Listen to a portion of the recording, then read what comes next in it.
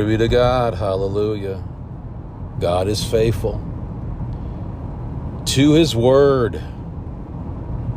When you're faithful to his word, supernatural results take place.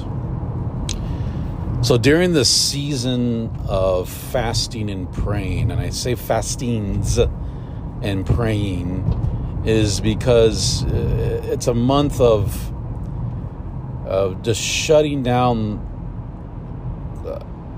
fleshy stuff, and not even, sin stuff, just extra fluff, entertainment, purposely taking away busyness of unimportant stuff, secondary and tertiary stuff. It's just not, it really isn't important. I mean, we're called to be living and dwelling in the secret place 24/7. Joshua 1:8. This book of the law shall not depart from your mouth, but you shall meditate on it day and night. So people ask me, how much do you read the Bible? Well, all day, every day. Throughout the day, it's a scripture, rereading chapter of the day, or rereading sections of the epistles, especially Ephesians, and understanding the reality is of who and what we are in Christ Jesus. Brother Keith Moore said, Ephesians is highest of all the revelations. I would clarify, Ephesians is the highest of all in Christ revelations. We want to meditate on Ephesians over and over. It's not a huge book. In fact, it was an epistle, a letter, and they refer to it as the epistle general. It's to the entire body of Christ, even though it was sent to the Ephesians.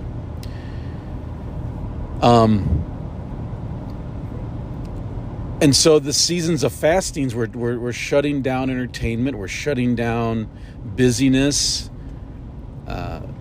If you do it as a church, it's really great, because now you have positive peer pressure that, we're going to church tonight to do what? Pray. I mean, how much does it cost for a church to open up their building for just prayer? How much is it for maybe some friends to get together at, someone's house, and maybe even rotate the house and rotate the parents to watch the kids, so mom and or dad can take advantage of a corporate anointing. It's a very, very practical thing to do. And we're going to pray. We're not going to watch TV. We're not going to watch even a message. We might read some scripture, preferably Ephesians. And we're fasting, and we're evaluating our life from the past year and past years, as well as just getting honest with God, maybe getting honest with each other,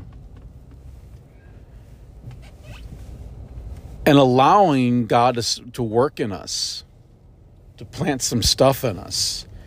And I believe in the power of confession,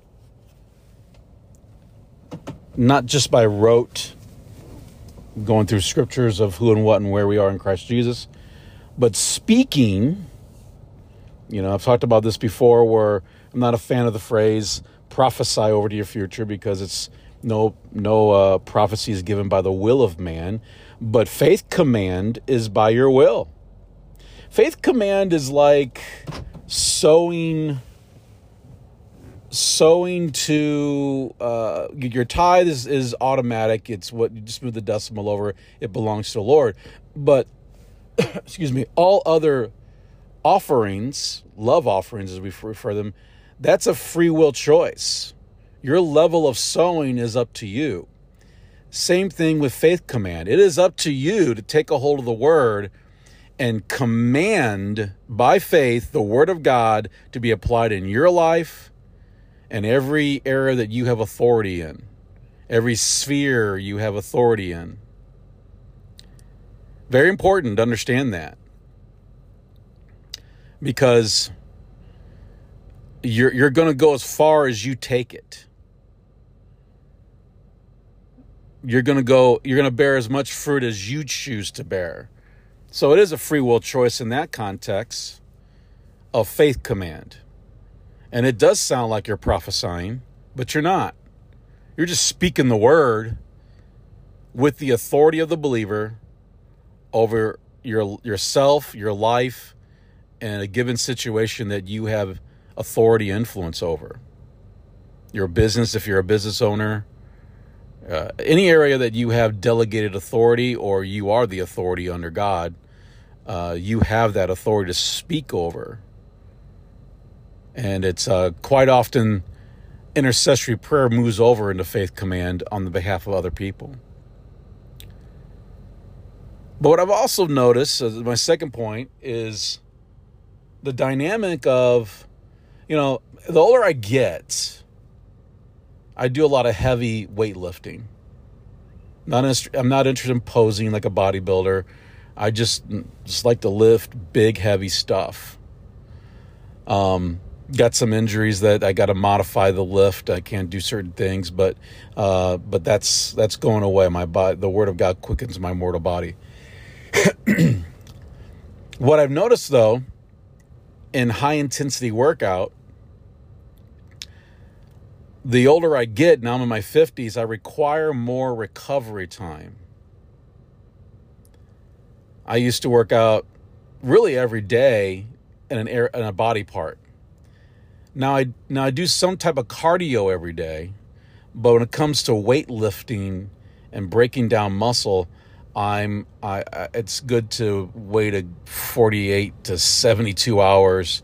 I even know the Mincer, Arthur Jones philosophy of you work out and you don't touch anything for at least 4 days. Some even take it so far as 7 days.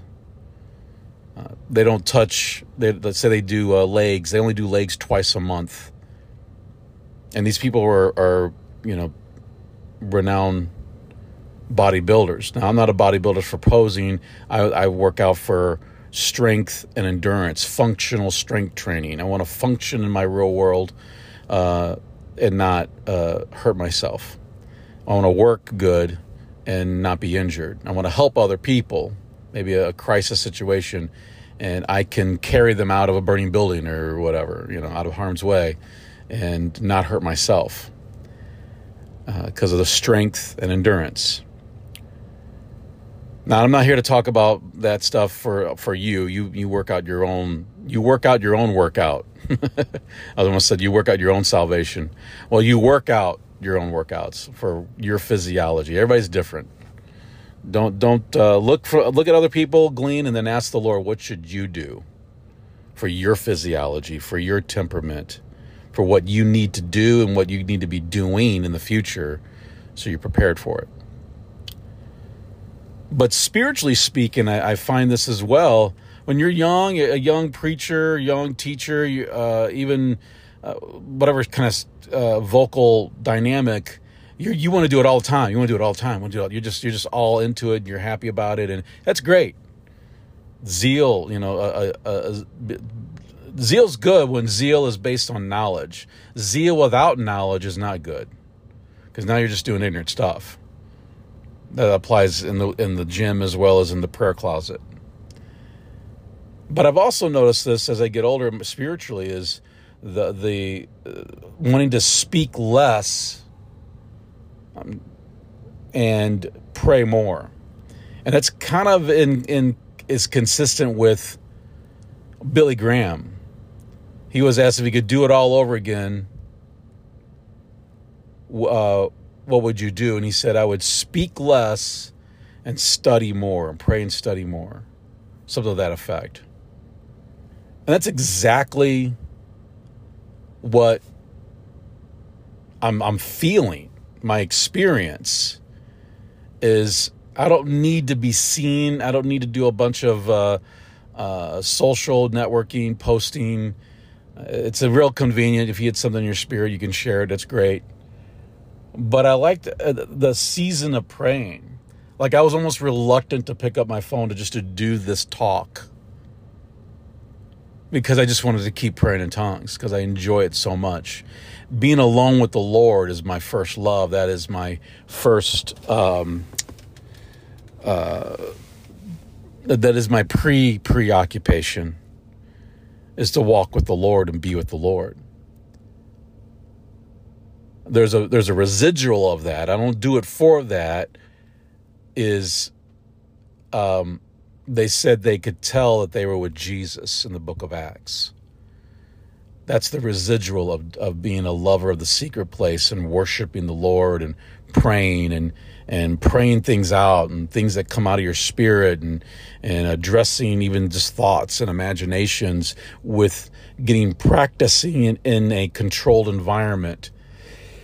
Almost like a pilot goes into a simulator and they throw a bunch of stuff at the pilot and they have case studies, and this is how you would respond to this in the future. So you just do it until you get it down to muscle memory. Well, there's a spiritual muscle memory that happens in your spirit when you're feeding on the Word and you're spending copious amounts of time in the Word and copious amounts of time in the secret place in your prayer closet, worshiping the Lord and going through some of these things alone with the Lord, and He'll teach you and show you. There's petitions you can give the Lord. The petitions is not gimme, my name is Jimmy, and I want millions and millions of dollars, and I want this, that, and the other, and I want this, that, No, it's Lord, this happened yesterday, and it kind of bugged me. What was my response supposed to be? Those are some petitions that you can supplicate to the Lord. Supplication is your request to God. Intercession is a request on someone else's behalf. So when you're bringing your questions, for me, it's to grow and to learn. Because I know revelation, faith, obedience, being led by the Holy Ghost is always for more, always for better, and it's always for growth. And a lot of times you get to the next level of growth and you're now dealing with